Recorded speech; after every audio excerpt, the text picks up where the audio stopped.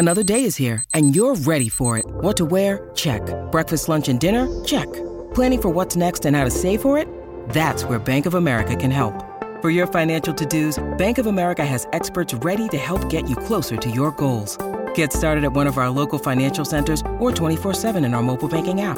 Find a location near you at bankofamerica.com/talktous. What would you like the power to do? Mobile banking requires downloading the app and is only available for select devices. Message and data rates may apply. Bank of America N.A., member FDIC.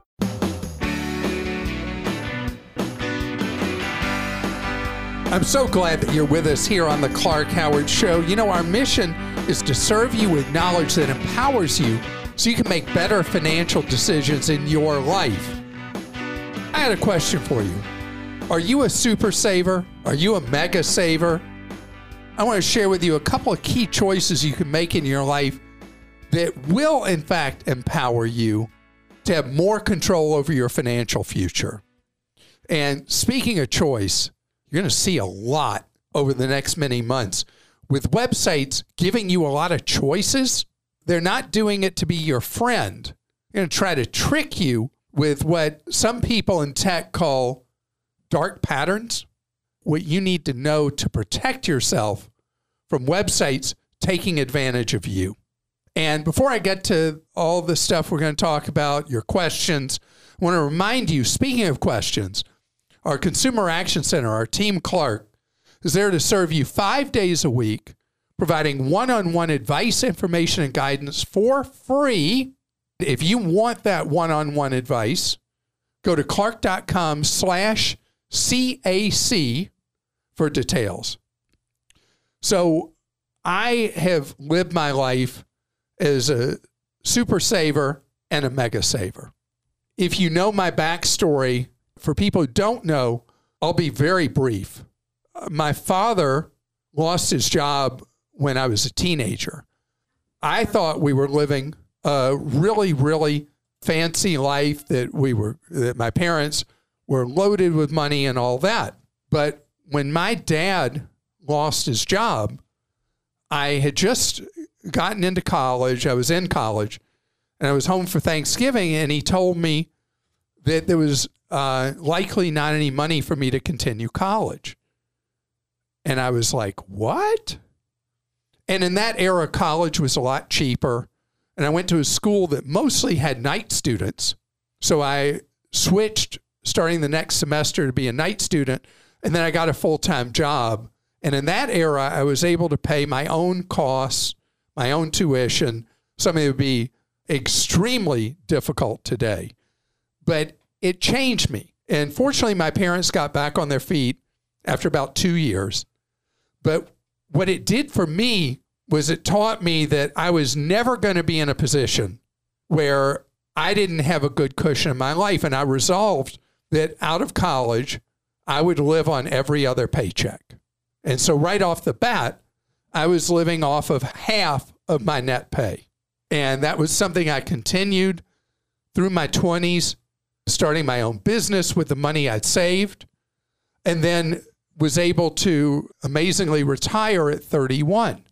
And when I went back to work for fun later in my 30s, I started saving 70% of my pay because I had no meaningful expenses. And so I've been in a position where I originally was in talk radio, and it's a pretty risky profession.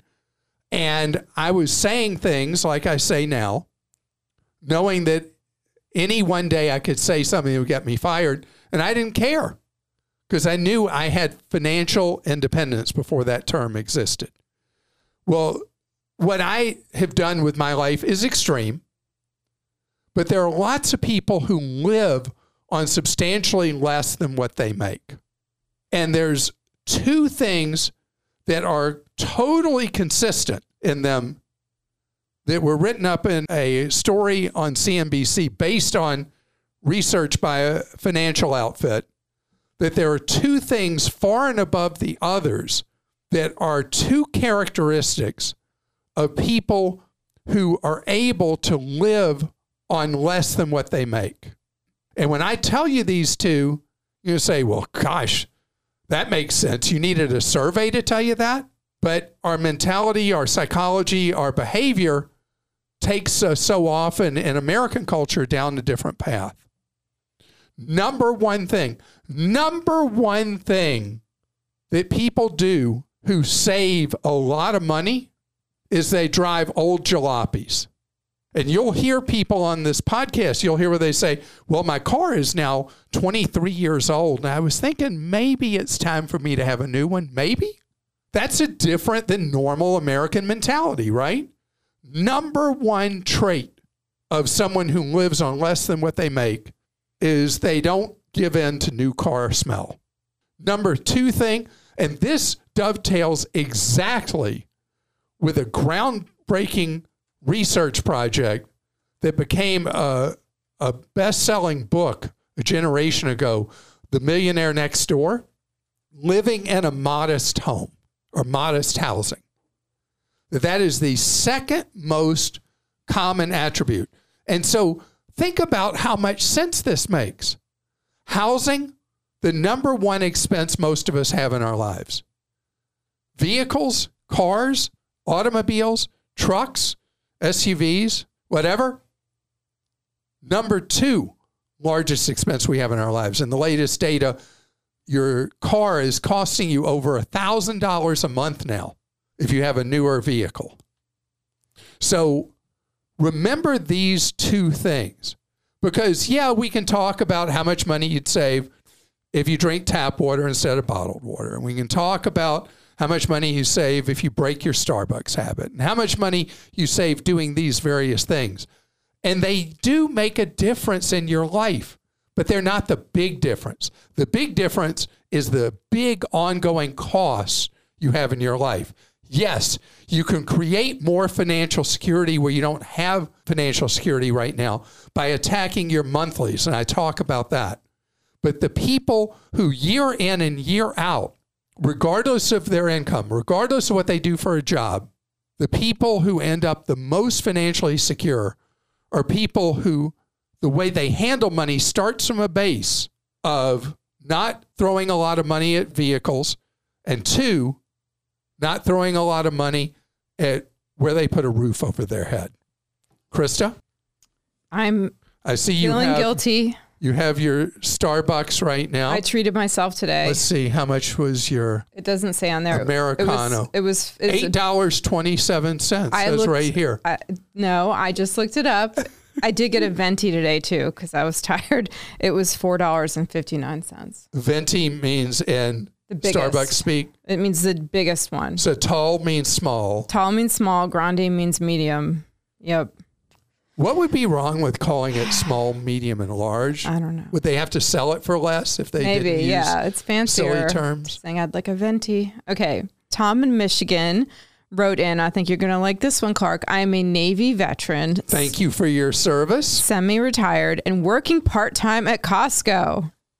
Your dream. Now, I mean, what a great life you have. Serving your country in the Navy and serving your fellow American working at Costco. What could be better? I do not have any debt, and I have about $18,000 in a high-yield checking account. I'm enrolled in Costco's Roth 401k. However, Costco also offers a stock purchase plan whereby an employee can contribute up to $10,000 per paycheck, which is taxable. Since one investment is taxable and the other is not, should I contribute to both or consider opening another Roth IRA at a brokerage firm? So I don't like for people to have their assets tied up, their savings or investments tied up in their employer. Now, I have no problem with you having a small position in your employer stock, in this case, Costco. And Costco, if you look back historically, has done phenomenally. But there's nothing about the first 40 years of Costco's existence that says that the next 40 are going to be good. Just because they've been great in the past doesn't mean it's going to be good in the future. And people tend to have a sense that they've got superior knowledge about a stock in a company they work for. So having a small position in Costco stock is fine because you're diversified in other ways, no debt. You're doing the Roth 401k. If I was going to do more, though, than just a small amount in Costco stock, I would do a Roth IRA in addition to what you're already doing in the Roth 401k with the company, and do that Roth IRA with one of the low-cost companies, one of my favorite children that are on our investment guide at Clark.com. Got to be very careful with brokerage houses, because brokerage houses typically are not fiduciaries. They do pretty much the opposite of what's best for you, what would be being a fiduciary. Ted in New Mexico says, I want to buy a used pickup truck, yet I have no mechanical knowledge that allows me to make an informed decision on the purchase. What is the best way for me to ensure that the truck I like is sound? Do I have to drive each one of them to a mechanic and keep paying $100 to $200 to have it inspected if the seller allows me to do that? Yes, you do. You do. You pay the $100 to $200. I remember, Christy, probably 20 years ago, you were buying a used car. Mm-hmm. And it was one that you had always been interested in, but knew it was out of your price range. And do I remember you went through having 4 of them that you paid the inspection fee first before the 5th one was good? Yeah, absolutely. And then I remember there were a few calls where people hung up on me when I asked for the VIN. I remember you were telling that on our radio show at that time when we did radio about people hanging up on you when you asked for the VIN. So, yes, I know it's frustrating to, let's say, time and time again, you spend the time, you spend the money to have it inspected. But if you think about the cost of a truck, even a used one, as expensive as it is, it's really inexpensive money if you end up spending $100 to $200 to avoid trouble. So that's exactly what I would want you to do. Robert in Georgia says, I want to cancel my Delta American Express Reserve card, which has a high annual fee, because its use will no longer help me get Delta Medallion status under the new rules. However, I'm concerned about how it will affect my credit score because the card has a high credit limit, which helps me boost my credit score. Is it worth keeping? All right. So, Robert, you're in Georgia. You obviously fly Delta a lot. Their main hub in Atlanta. You have the $550 annual fee card? For that purple one, yeah, I think there was $550 card that was giving you your path to high status on Delta, not going to work anymore. You have to charge, is it $700,000 a year for the card to get you to high status on Delta? Really? It's some unbelievable number under the new system. I think it was $700,000. My gosh. I mean, it's like your kind of territory of spending. Anyway, I wouldn't want you to completely ditch having a Delta American Express card.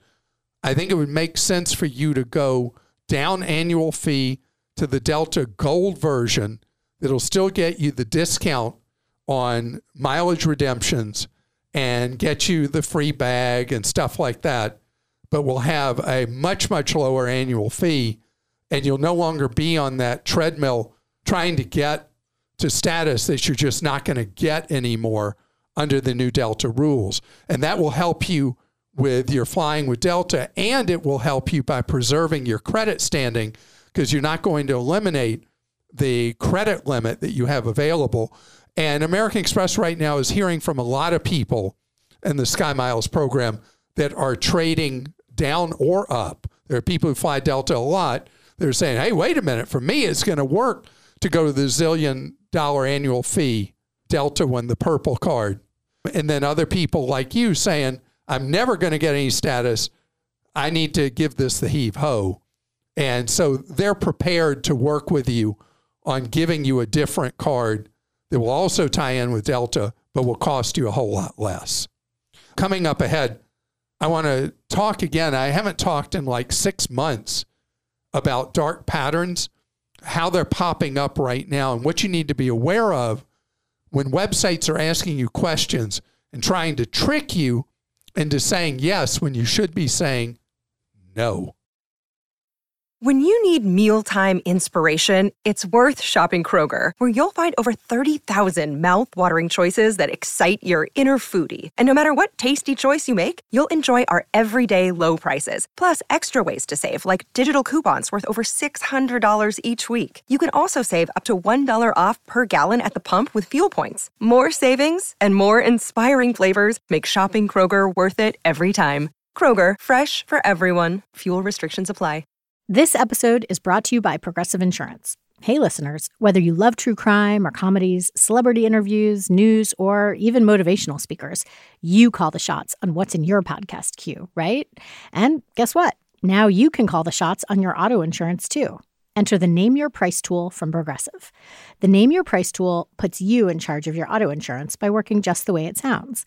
You tell Progressive how much you want to pay for car insurance. Then they'll show you a variety of coverages that fit within your budget, giving you options. Now, that's something you'll want to press play on. It's easy to start a quote, and you'll be able to choose the best option for you fast.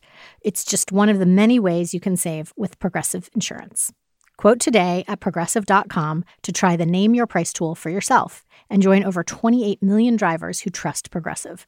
Progressive Casualty Insurance Company and Affiliates. Price and coverage match limited by state law. All right, we're going to talk about an industry term, dark patterns, which, as I mentioned earlier, I talked about 6 months ago. And they're much more present right now in your life online than they are historically. And this is when you're on an app or you're on a website and they're trying to get you to agree to things that you don't even realize you agreed to. The most common dark pattern thing that we hear about, and it's more like an umbrella term for, hey, we woke up today and we're going to figure out how to cheat you. Most common one that we historically have heard about is when you sign up for a free trial, and then you can't get them to stop charging you once the supposed free trial period is over. When I see something that's a free trial, do you know when I sign up for it? I don't. The only exception that I will ever make is if there's a free trial that requires no form of payment and no commitment, and that I would have to decide later if I want to use the service and positively sign up for it affirmatively instead of having to jump through so many hoops because they had me register, they got a form of payment and all that. And after I talked about that half a year ago, we had 2 people say, hey, the way to do this is you use a stored value card that has like no money on it, give them that number, and then when they try to hook you into expensive commitment, they got nothing because they have a card that has no money on it. And that's another way to handle it. But I prefer just not to do any free trial period that involves that I put in a form of payment, because nothing good comes out of that. And often you have a really, really hard time terminating that when you want to do that. And that's considered to be another symptom of what's referred to under this umbrella of dark patterns, is that companies make it really easy for you to sign up for something on their app or on their website, but make it nearly impossible for you to stop it. My wife had something she signed up for that auto renews every year, and she can't get anybody to answer the phone. There's a phone number to call to talk to them about discontinuing, and you call and you're put on hold. Then after a period of time, it just hangs up on you every single time. There's no place to send an email, no place to send a text. And this stuff happens in different ways to all of us. It's so frustrating. Right now, the big thing that's going on is because of new laws that have popped up different places where you are now having to say again, if you're accepting a company's terms of service or the different ways they spy on you or use your information. The thing that the people in this area consider to be a dark pattern is when you go in and you make choices and you say, don't share this, don't do that, don't do this with my information, don't sell it to advertisers, whatever it is, and you check all those things, and then you go to the next screen, the button you think you're hitting is adopting the choices you made. But the way these are set up when companies actually don't want you to establish new privacy in your life, you're clicking a button that does the opposite, that accepts the defaults, which is them doing all the spying on you and selling off your information and making it available to other companies and affiliated entities, blah, blah, blah, blah, blah. So be very, very careful with these pop-ups now that are requiring you to reestablish your permissions. And when you check those blocks to block all the sharing, make sure that the next thing you click is adopting the choices you've made instead of doing exactly the opposite by using words and the way the box is set up to manipulate. I know, Krista, you zone out, tune out on all those things. I'm actually doing them all right now. Oh, really? Yeah, every one of them that's popping up right now, I'm saying no, no, no, no. And the only thing I'll let them have is stuff that is required for the site to operate for me. But all the other choices, I'm saying no. Okay. I'll have to be more patient with that. It's not your thing. I should take the time. It's something we can always improve. That's a should. No should messages here. Okay. All right. It's what you want to do. Kate in Texas says, we live in South Texas. My son has arthritis. Sorry about that. Yes. 2 specialists recommended he swim regularly. We are considering putting in a pool. We got a quote for a pool for $95,000. We paid $330,000 cash for our house 3 years ago, and it's worth around $400K now. The houses in our neighborhood go for $350,000 to $400,000, and over half have pools. We would pay cash for the pool. Should we put one in? All right. So I don't know your son. The first question is, based on his personality, his age, would he do the swimming that the specialists recommend, that the rehab or PT individuals recommend? If he would, then that's a step in the direction of putting in the pool.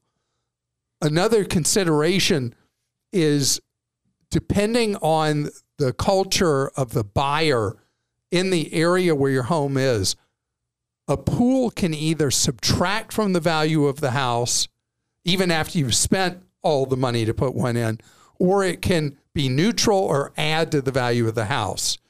You need an opinion from real estate agents who specialize, who are what are called farmers, who you see their signs again and again in your neighborhood or area, to find out, does a pool limit the buyers for your home, or does it enhance the value and their opinion in your area? I think that's important. And also, don't you think it's a factor that over half the other homes in the neighborhood have pools? Like maybe it's common enough to know it is common enough, but that still doesn't answer, because South Texas, it's very hot in the summer. It would be a common occurrence that a house would have a pool. But still, overall in the country, a pool at a house gets you less money for a house than a house without a pool. But because of the temperature conditions in the area and the housing culture of the area, that's why you talk to the agents, because the pool may actually add some value to the home. But then there's something else. You have one quote. That quote is for a huge amount of money, and I think it makes sense for you to get additional quotes. If the pool is to be a therapeutic pool, it doesn't have to be an expensive pool. It can be, what do they call those, reverse current pools? You know what those are? Where they're very small and it's just for getting exercise. Those are a tiny fraction of the cost you're talking about here. So I'd say there's more for you to consider. And one thing you didn't put in your question is you'd really love to have a pool just anyway. If that's part of the consideration, then that's an important factor that's not in the question you asked me. And you could pay cash for it, and if you're going to be there a long time, right? Okay, Logan, also in Texas, says, what is your opinion on shipping insurance when purchasing goods from online merchants? Oh, this is a sore spot for me you're bringing up. I've recently seen a large increase in the number of merchants who are using Root or other competitors and making the shipping insurance a fee that the customer has to pay on top of shipping. The The merchants claim that because they offer this service, in quotes, they are not responsible for lost or damaged items. The way that I see it, the merchant is responsible for this, as they are ultimately the customer of the shipping company rather than the consumer. Is this a ripoff, or am I just out of the loop? No, this is a ripoff. This is a ripoff. This one just annoys me no end. Now, let's look at it from the standpoint of the merchant. Merchants are really being hurt. Their profits are being decimated by returns just generally. And then second, damaged goods, lost goods are just eroding the profits of merchants. That part of being a consumer buying from an online seller is being able to buy with peace of mind and customer assurance that everything's going to be okay. I find that putting the shoe on the other foot and saying you're the recipient of something, you had no control over how it's getting to you, and saying you're responsible for whatever damage happens to the goods, you're responsible for items that get lost or stolen in the delivery process, unless you pay an additional fee. I don't like that at all, and I'm with you, and that's a merchant I'd pass on buying from. Jeremy in Tennessee says, I've been listening to you since grad school, and you have changed my life. You helped me contact my state representative and got legislation passed protecting the credit of minors before it was a thing. I remember that. Yep. I recently begrudgingly installed Venmo on my phone for convenience and because some of our after-school programs prefer it to other methods. I just noticed Venmo has a credit card that can be attached to your account in lieu of a bank account. I've waited my 30 days after creating my account to be eligible, and I'm thinking about trying this method. The card also gives cash back on Venmo transactions. Does this change your guidance on using Venmo and potentially make the platform a safer pay alternative once attached to the credit card? I'm happy to be the Clarky pig on this one and give you feedback if I pull the trigger. So, Jeremy, I would not say that's going to make it safer, because a lot of credit card issuers consider a transaction on Venmo being almost like a cash advance, where you'd have no normal consumer protections, not like a purchase. My wife has a Venmo account because so many of the stuff that goes on with our son's school, we have to pay by Venmo. You know, something another parent will be collecting money for, and they don't want checks or anything else now. They want to be paid by Venmo. And so what my wife did was she has Venmo set up to a separate account at a separate institution, online institution. And so the only money that's at risk is the small amount she has in there for Venmo transactions. And I think that remains the safest way to do so. I don't think the credit card makes Venmo a safer thing for you to do. And remember, if you're ever asked to pay anybody by Zelle, if you're ever asked to activate Zelle, the answer is no, never, not ever, until Zelle implements the consumer protections that were promised almost a year ago now and still haven't happened. And because of technical and structural reasons, the architecture of Zelle, it's even more dangerous for you and your family, your household, than Cash App or Venmo, which aren't exactly consumer protection prizes either. It's just Zelle is much, much worse. And with that, it is time for the Clarky of the day. Let's hear from Joanne. Hello, Team Clark. Hello, Clark, Krista, and the team. I do consider myself a Clarky. You've helped me several times, and I've called the Consumer Action Center before, and they're very helpful. I prefer the Team Clark versus Clarky, but that's just me because I think, you know, you have a whole team, obviously, and then we're also a part of your team. And I'd say I'm a Clarky because when I have a hard time falling asleep at night, I do turn on your podcast, and it only takes about 10 minutes before, I don't know if I said Joanne from Virginia is asleep. And Clarky, it's because your voice is so sweet. You and Krista, you're so kind. You know, your heart just flows through the podcast, and it just puts me at peace, and I fall asleep. So I want to say I greatly appreciate you, and go Team Clark. Bye. Thank you so much for that. And I've always said that I am the perfect cure for insomnia, and you don't have any side effects like you do with a prescription sleeping pill, because I can make anybody fall asleep, right? No. Right away. And isn't it funny? Because Krista's the boss. If you don't know, she's the boss, because I agree with you that Team Clark was what we should have called it. But Krista. You liked Clarky more than anything, and then other people. I wanted to be, you're a member of the Clark Squad. Clark Squad. I don't know. I like Team We're all Clark. part of Team Clark, though. We've used Team Clark so long, for 30 years, I guess. Mm-hmm. Well, Clarkies are a member of Team Clark. How's that? Whatever you say, because you are the boss. Well, if you want to leave a Clarkie of the day, just call this number and leave a message, 404-981-2071.